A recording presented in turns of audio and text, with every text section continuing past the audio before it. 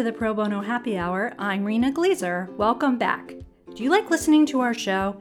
We aim to inspire, teach, and sometimes entertain. If you're listening on Apple Podcasts, could you please take a moment to subscribe and leave a review? It's quick and easy to do. You could just leave a rating or add some comments, whatever you'd like. We'd appreciate the feedback, and it would make it easier for other listeners to find the show, spreading the word about pro bono and access to justice. Thanks so much for your help. And if you prefer a different platform, the show is also available now on Spotify, Stitcher, Google Podcasts, and YouTube. Leave a review wherever you are listening. Today we're talking to Osvaldo Garcia from Cadwalader, Wickersham, and Taft.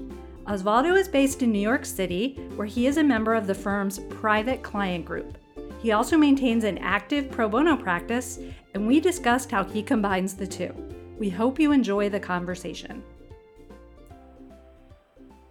Osvaldo, welcome. Thank you so much for joining us today. Hi, thank you so much for having me. Let's jump right in. For starters, could you tell us about you? Share a little bit about yourself, your background, where you grew up, your family, where you went to school, things like that. Okay, well, that's a lot to unpack. So I'm an attorney right now. I've been an attorney for the last 5 years. It's going to be 5 years, I think, in September, although sometimes it feels like dog years. It feels much longer than that. But I'm originally from Cuba. I was born in Cuba, and I lived there until I was 10. At the age of 10, me and my mother and brother, we were able to defect outside of the country. So, we took a circuitous route to the United States. Eventually, when we arrived in Miami, my mother sought political asylum. And so we had a process of kind of relocation and being adjusted to the United States. And eventually we were able to become citizens of the United States. So I was based in Miami for most of my teenage years. That's still where my family is. So Miami is kind of a second home now. I think, I finally feel comfortable calling New York my first home. And I went to undergrad in Miami, Florida International University. And I actually went there for international relations. So my thought was always that I would become, some sort of embassy worker. But eventually that didn't work out as planned. So I decided to shift gears, and I didn't want to take a year off. So I decided, I can always take the LSAT. And I did, and I did well on it. So, that decided to become a lawyer. So I ended up actually going to Cornell Law. And so I did my 3 years of law school there, and eventually found my way to Cadwalader, where I have been practicing since. That's amazing. So, okay, tell me a little bit about the transition from Miami to Ithaca. Weather, at least, that is extreme.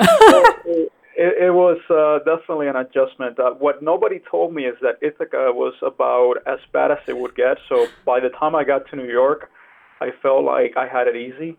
But it was definitely an adjustment. And certainly what they call the spring semester over there at Cornell, it's certainly not the spring semester, because if it's still snowing by the time that you're taking your spring exams, then it's certainly not what you would call spring.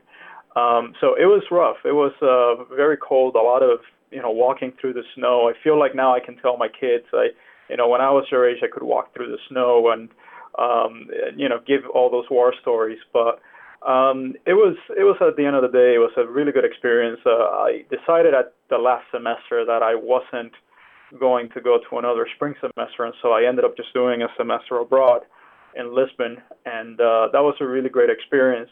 So I kind of still feel like my last semester I didn't go to law school, but I definitely got to learn a lot. I got to see the law from a different perspective, particularly now with my practice, since I'm much more internationally focused. It has really given me a lot of tools, to be able to, do the type of work that I am doing. So that was a really good experience. But no, certainly in terms of weather, it was an adaptation, to say the least.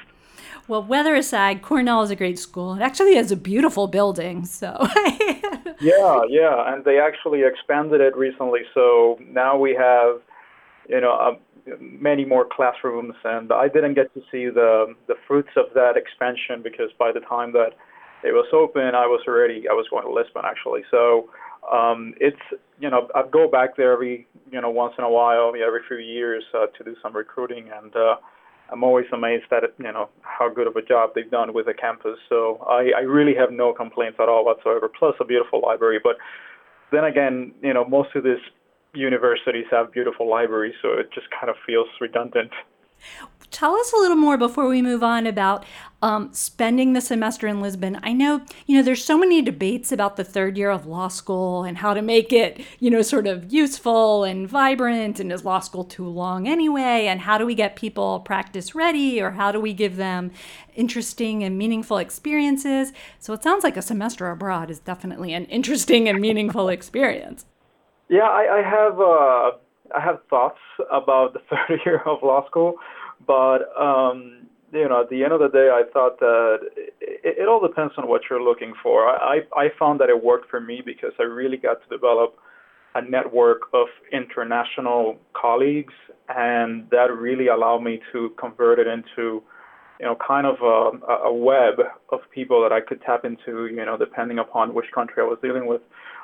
So, for example, one of the first tasks that I was given was to, deal with a passport issue for one of our clients, and I was in a former Portuguese colony, and so I was able to, use my resources, my friends, in order to get in contact with one of the law firms in that country. So, it really allowed me to obtain some resources that I wouldn't otherwise have, and also just make some fantastic friends in the process. And particularly, the matters of the EU, I got to learn a little bit more about how the EU works. And I think now more than ever, you kind of just need to have, a broader perspective. I think that U.S. practitioners, for the most part, tend to be very insular, and that's just kind of something general as a whole in the United States that, if it's happening outside of the U.S., you don't really care about that. But I think nowadays it's becoming more imperative that we know what's happening outside of the United States, and we know how, the systems of governance function in other countries. So I think with respect to that, I thought that it was very helpful. Of course, I mean, you could take out of it as much as you want. You could treat it as,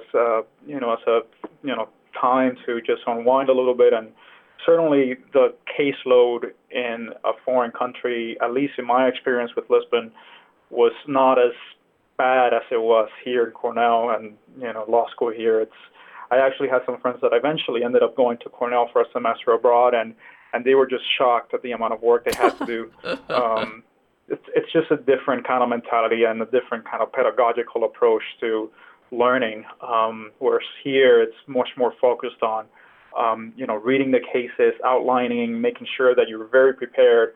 Over there is more as go to the class, hear a lecture, and then write a paper about it, which is definitely different. Not necessarily one is better than the other, but it's certainly a different teaching process. So you mentioned that you went to law school and you ended up at a law firm. Tell us how you got to Cadwalader.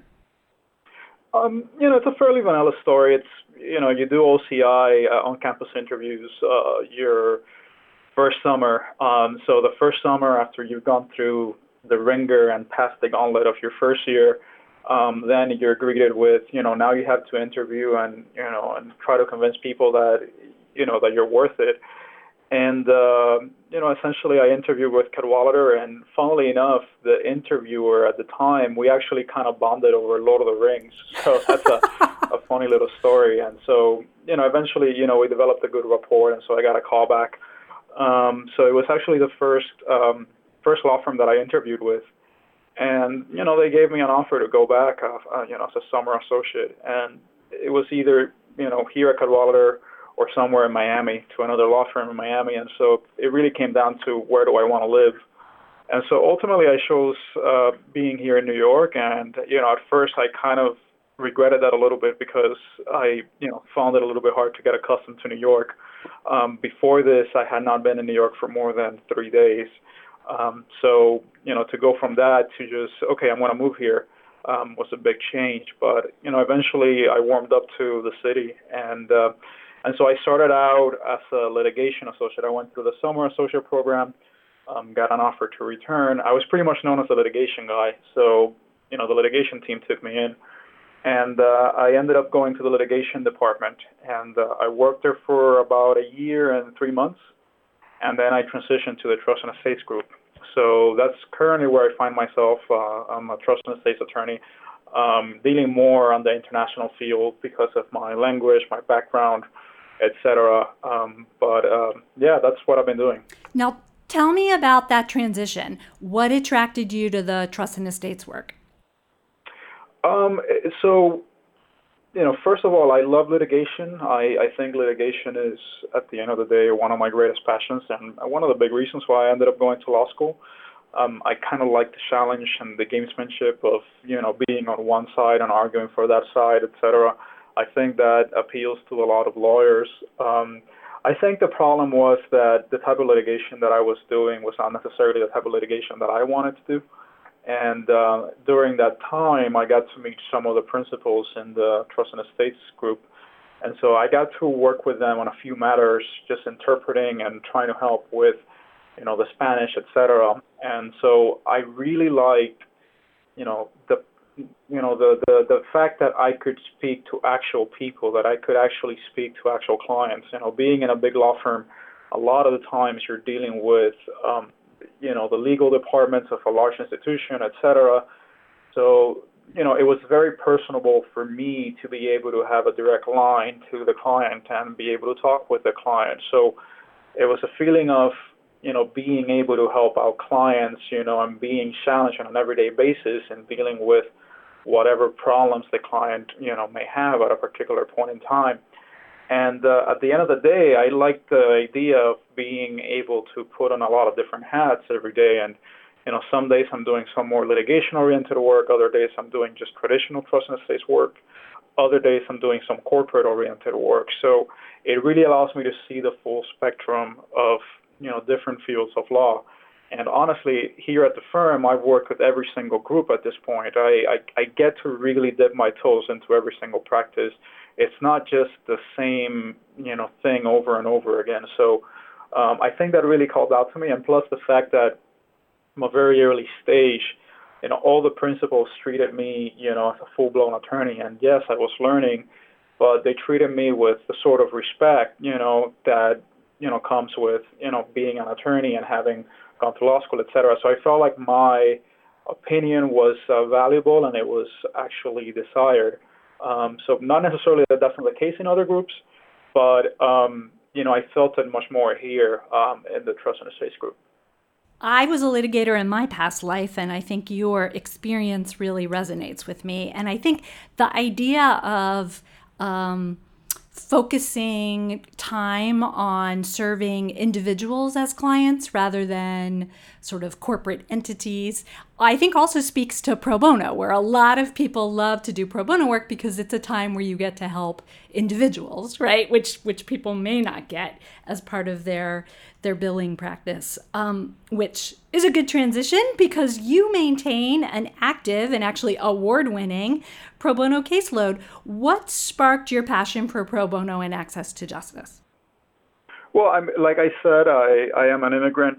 I came here when I was 10, and I grew up in an immigrant environment, and I can see how so many people are kind of floundering without access to legal services. And so it's always been, to me, I see it as almost a responsibility or a duty that I have, to the community. And I actually tell this to other attorneys, every time I have to do a pitch, I'm much more of a forceful type of person, because I think that, we do have an obligation to our community to, provide and give back. It's not just about, the billable client and the client that can pay your fees.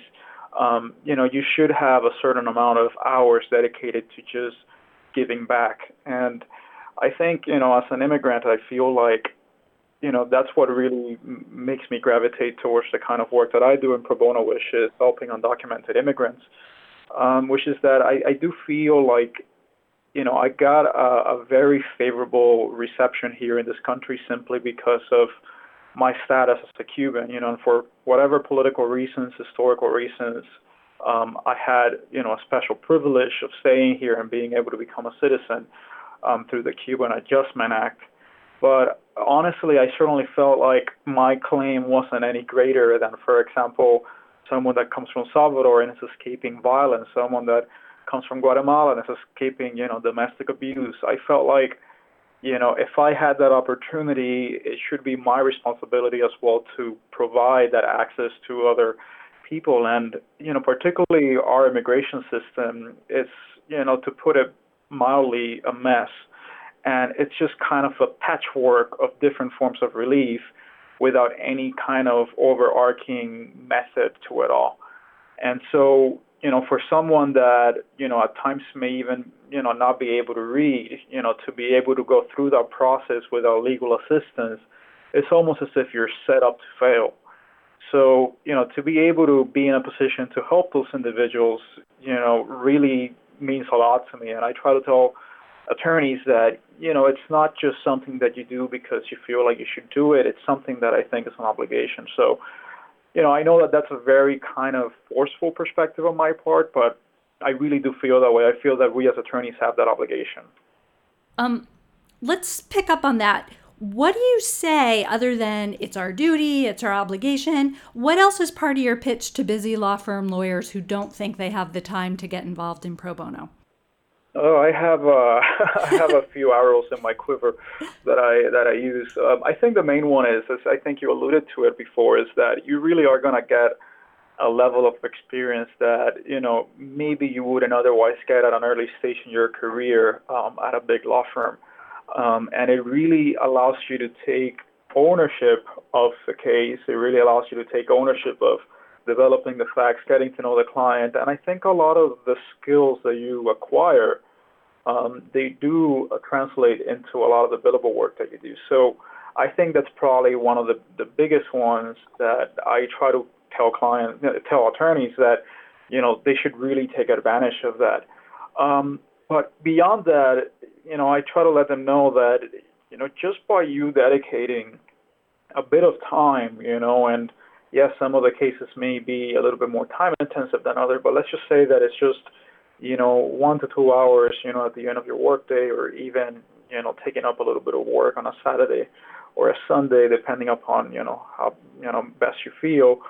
You really can change the life of someone, and you really can just divert the path that they would otherwise have taken into something much more positive and give them opportunities that they wouldn't have otherwise received. And it's not just that person that you're changing their lives, you're also changing the lives of, all the, successive generations that come after, so their kids, their grandkids, etc. You're allowing them to really become, a member of the society. And so, the moment that you actually get to see them, your client who you have developed a bond with and a relationship with, the moment you get to see them finally succeed, and they know that they can breathe, that they are finally free, I think that there are very few feelings that compare to that. I think it's, as an attorney, it gives you a sense of gratification. And, the other aspect that I talk about is a lot of the times attorneys, they're worried that, they have someone's life on their hands and, do I have enough experience? Do I have what it takes? Particularly transactional attorneys tend to be very shy, in that respect. And they ask me, do I need to go to court, etc. What I tell them is, look, you basically have an option of, cases that you can take on, and none of them are less important than the other.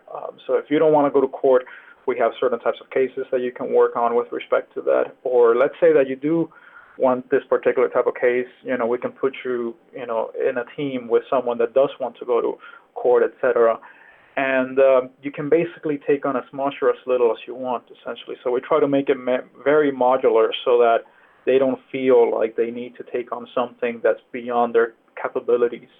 And beyond that, just give them the proper training and kind of demystify the process, tell them that, these are the steps you need to take, go to training sessions, these are the templates that you can use, so that it's very much plug and play. And, of course, there are always going to be things that, are unforeseen and that may come up. And those matters, we just kind of deal with them as they come up.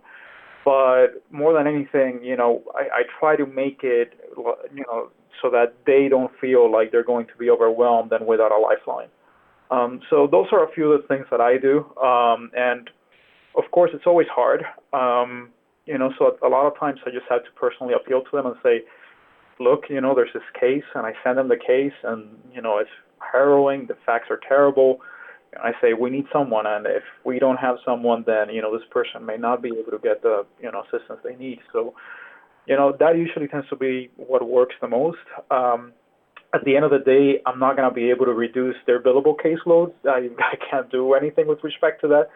So more than anything, I just have to appeal to them, that this is something very positive for them. So I have had to develop that over time because, everyone that works in pro bono knows that the most difficult part is getting attorneys to divest their time to work on it. So it's always an ongoing process and one that we're always kind of revisiting. Well, I think you've got a lot of, as you said, tools in your tool belt, and you've combined both the inspiration side with the anticipating people's challenges and how you overcome them. So I've heard that excuse, and here's how we overcome it. So I'd like to talk a little bit about the Cadwalader Black and Latino Association Immigration Clinic. So first, before we talk about the clinic, what is the Black and Latino Association? So the CBLA, because I know that otherwise it's a little bit of a mouthful, The CBLA is our affinity network for Black and Latino attorneys. And, diversity is something that law firms have been struggling with for a long time. And, in that vein, firms like Cadwalader have developed these affinity networks that aim to not only increase the amount of diverse attorneys, but also provide them with a space to voice their concerns, to create events, to create activities, to get to know the other minorities in the firm. And so, since I was a summer associate, I was very involved in the CBLA. And, through there is, the way that I was able to work on the immigration clinic. So, attorneys come and go.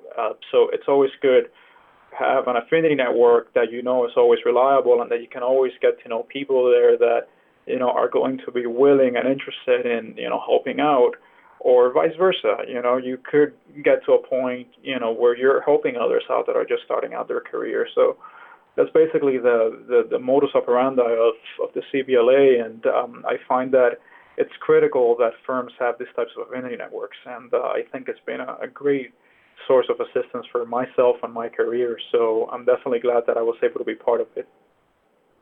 A number of firms have created affinity networks for a variety of affinity groups. And one of the things that I think makes Cadwalader stand out is having a pro bono clinic that is run and operated by various affinity networks. And it's such a great idea and such a great program that we did a case study about it at our annual conference in March. So tell us a little bit about the immigration clinic.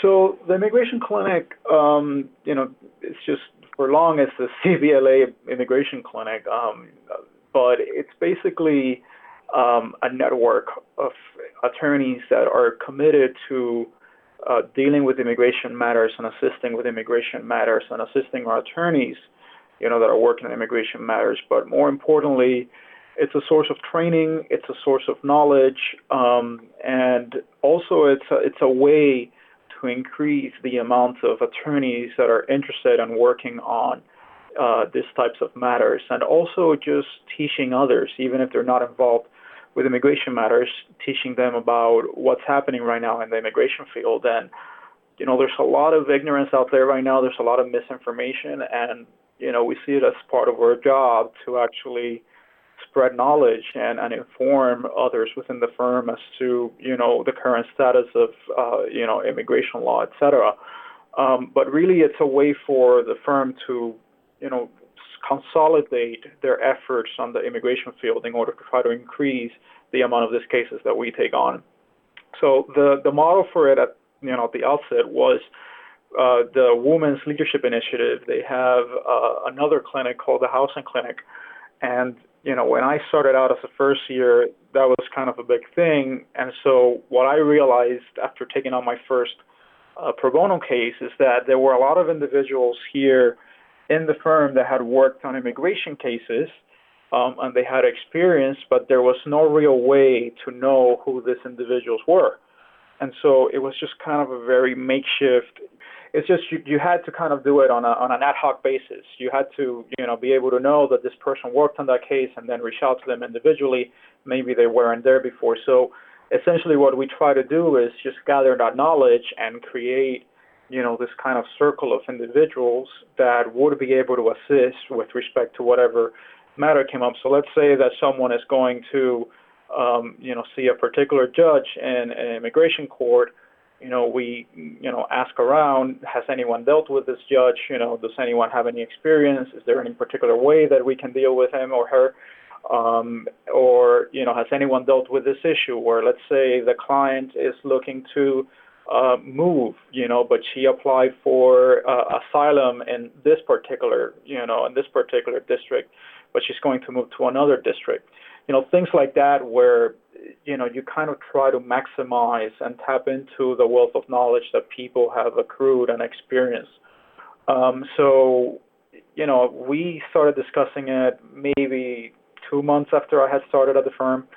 And, some of the people, that I was talking with were very receptive to it. And they said, well, you should pitch it to Pat Quinn, who is the chairman of the firm, at our next Black and Latino Association meeting. And so, that was, the meeting was the next day. So I basically had to come up with the whole pitch. And, I did. And, the next day I talked with Pat, we were, at the meeting, and I pitched it to him, and, he said, great, how can we help you?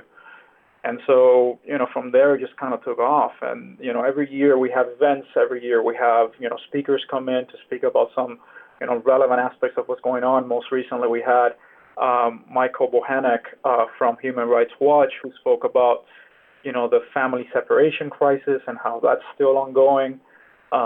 Years earlier, we had, experts come in to talk about U.S. v. Texas and, the challenges to DACA, et cetera. So, it's just been a lot of different, elements to the clinic, including working with some of our clients in order to, get them involved with our teams. And so, some of their clients, in their legal departments, especially, when they see the news and they see what's happening, they say, how can we help? And so it's a great opportunity for them to be able to participate in these cases, as a joint effort. So it's very multifaceted, and, it's something that, we've been very passionate about, and thankfully it's kind of made immigration part of the DNA of the firm. And, I'm very lucky and I'm very happy that that's been the case. Do you have any events or any activities of the clinic or the group that are coming up that you want to plug? Yeah, in September, I believe, we're having our annual naturalization clinic with one of our clients. So every year, at least twice a year, we have this naturalization clinic where we help individuals that are already, residents, obtain their citizenship. And those are always great because, I kind of get to see the cases from the very early stages to their culmination. And this is really, the last step. This is the moment where, from very difficult situations, they finally are able to become a citizen in the United States. They're finally going to be able to swear the oath of allegiance and be able to become voters and be able to have a voice in this country. So I always find it to be very fulfilling to be able to also take part in that, because I'll be perfectly honest, right now, the field of, immigration, or the representation of from documented immigrants right now, it's very tough because of the changes in the administration and because of the constant shifting changes in policy. And so, a lot of the cases that we're working on, it's kind of a very long and arduous process, to see it through to completion. Something like, a U visa petition or a VAWA petition, they're taking about 4 years to resolve. So a lot of the times you don't really get to see the fruits of your labor for a long time. So it's always nice to have, the contrast of someone being able to finally become a U.S. citizen. And so they've already gone through that whole process. So That's coming up next. And we just kind of develop this on an ongoing basis. So there are surely to be more things after that. Oh, of course. So we have a regular segment on our show called Tell Us About Your First Time. So could you tell us about your first or an early pro bono matter that you handled? Yeah. So it was my first assignment here as a first year. I met one of the associates, and he told me, look, we had this client from El Salvador, and we're having issues, and so it would be great if you could, come on board and help us out with interpreting and translation, etc. And so I agreed, and I had not even gotten my first billable assignment at that point. And once I met with the client, I realized that she had gone through, I think, two different attorneys by that point, because the nature of big law is that there's a lot of rotation a lot of times, and so you could clearly tell that the client, at the time she was 19, so she was very apprehensive at that point, and she was very wary of the process. And so I got to know her better. I got to know her mother. She was applying for special immigrant juvenile status, which is a special form of relief for children that have been victims of, abuse, abandonment, and neglect from one or both of their parents. And so I got to know her a lot better. I got to know her a lot more, closer, and got to know her mother, got to know her young child, and little by little she started trusting me. And eventually the attorneys that I was working with left for another firm, and so now it's just kind of me working with them. And unfortunately, the facts of her case have been very tough. It's the type of case that it feels like you're fighting an uphill battle every single time. And so we're still kind of working through the process, because especially since the Xinjiang administration, they've just made it impossible for her. And so, she's sort of become a family member for me. And, it just feels good to be able to be there for her. And, even at the times where she's feeling hopeless, I'm able to give her, some inspiration and invigorate her again. So, she's one of, she's probably my most beloved client, and, she's very, near and dear to my heart. And so, we're still working with her. We're still trying to help her out, because just the facts have just not been good. But it's like I tell her, this is still your very best way to resolve your situation and be able to stay here permanently. So that's one that to me, it doesn't really matter what I do. It's always going to stay with me, because it literally was my first client on a pro bono basis.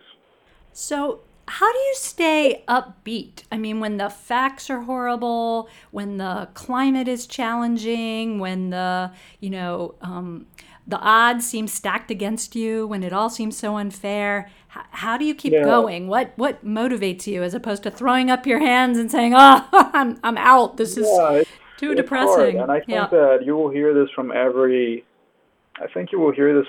in the pro bono field. The last 3 years have been tough.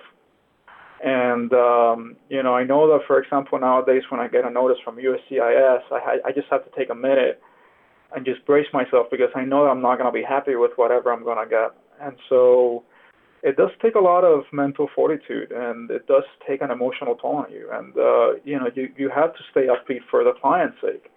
You have to be honest with them. You have to tell them exactly, what's happening. But you do have an obligation to, make sure that you motivate them, because the worst thing that can happen is the client just kind of losing hope and then disappearing or losing contact. We've certainly had that happen in the past, and that's always a risk, but you want to make sure that the client stays engaged.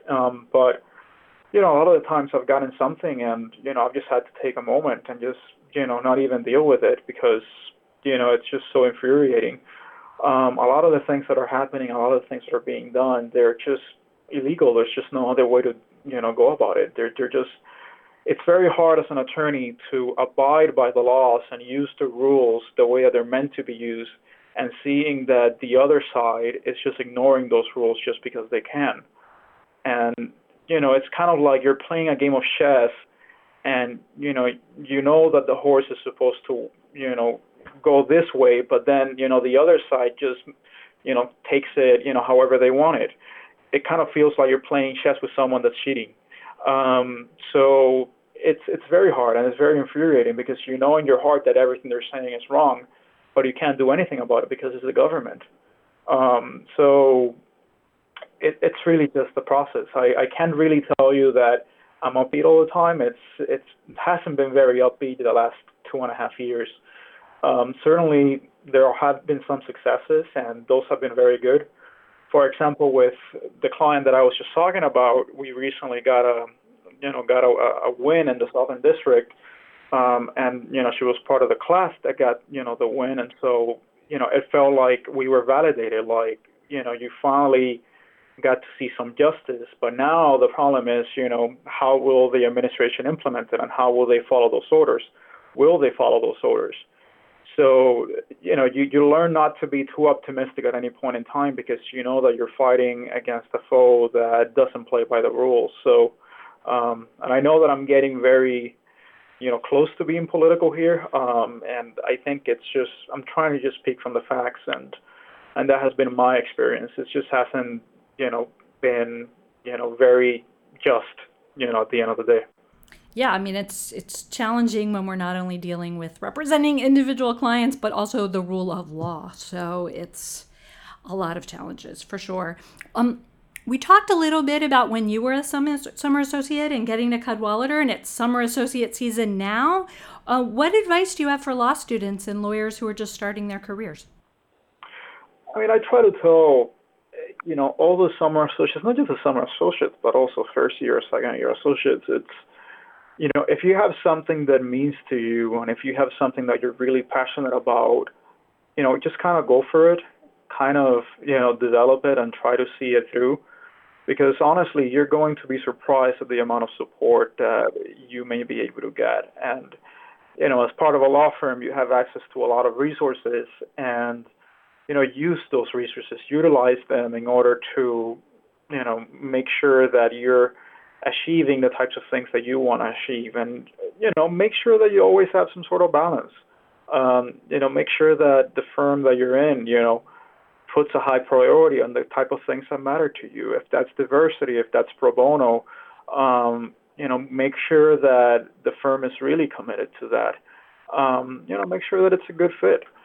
But honestly, it's a matter of being able to fight for the things you care about. I feel like a lot of summer associates and first years, they feel like, well, I'm just here, as a candidate, and this is just one long job interview, so I don't want to mess it up, by putting something out there that is just my personal pet project. I say, don't worry about that.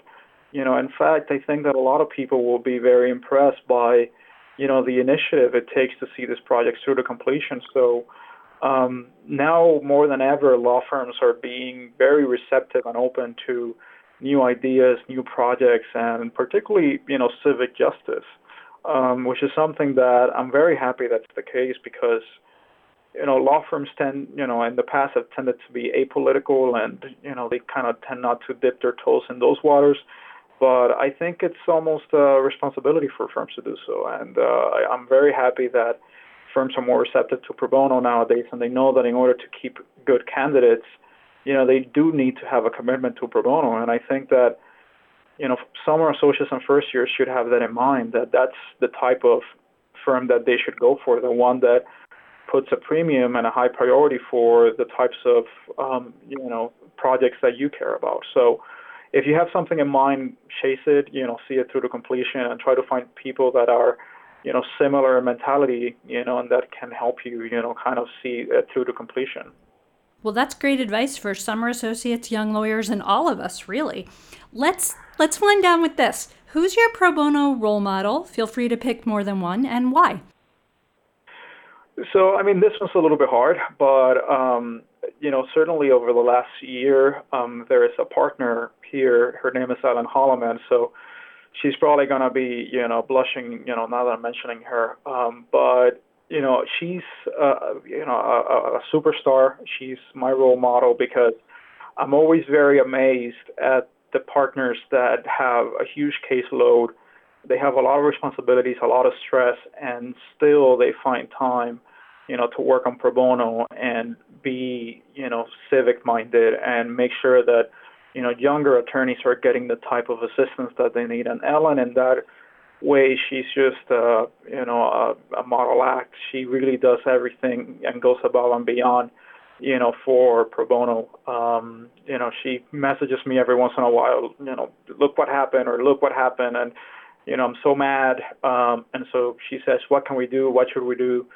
And she literally tells younger attorneys, look, if you want to take on a pro bono case and you need a partner, just put me on there. I'll happily take it on, without any type of concern for, her billable caseload, And so that, to me, particularly as a woman in a big law firm, as a partner, it really speaks a lot that she's willing to do that. And she's now the head of the Cadwalader Black and Latino Association. And so, ever since she's been involved, we've just been able to do some fantastic things. And, the last event that we had for the immigration clinic with Michael Bohanec, she was the one that made that happen. So, she's just an all-around impressive person. And, that's the type of, attorney that I want to, be, at the partner level, if I get there.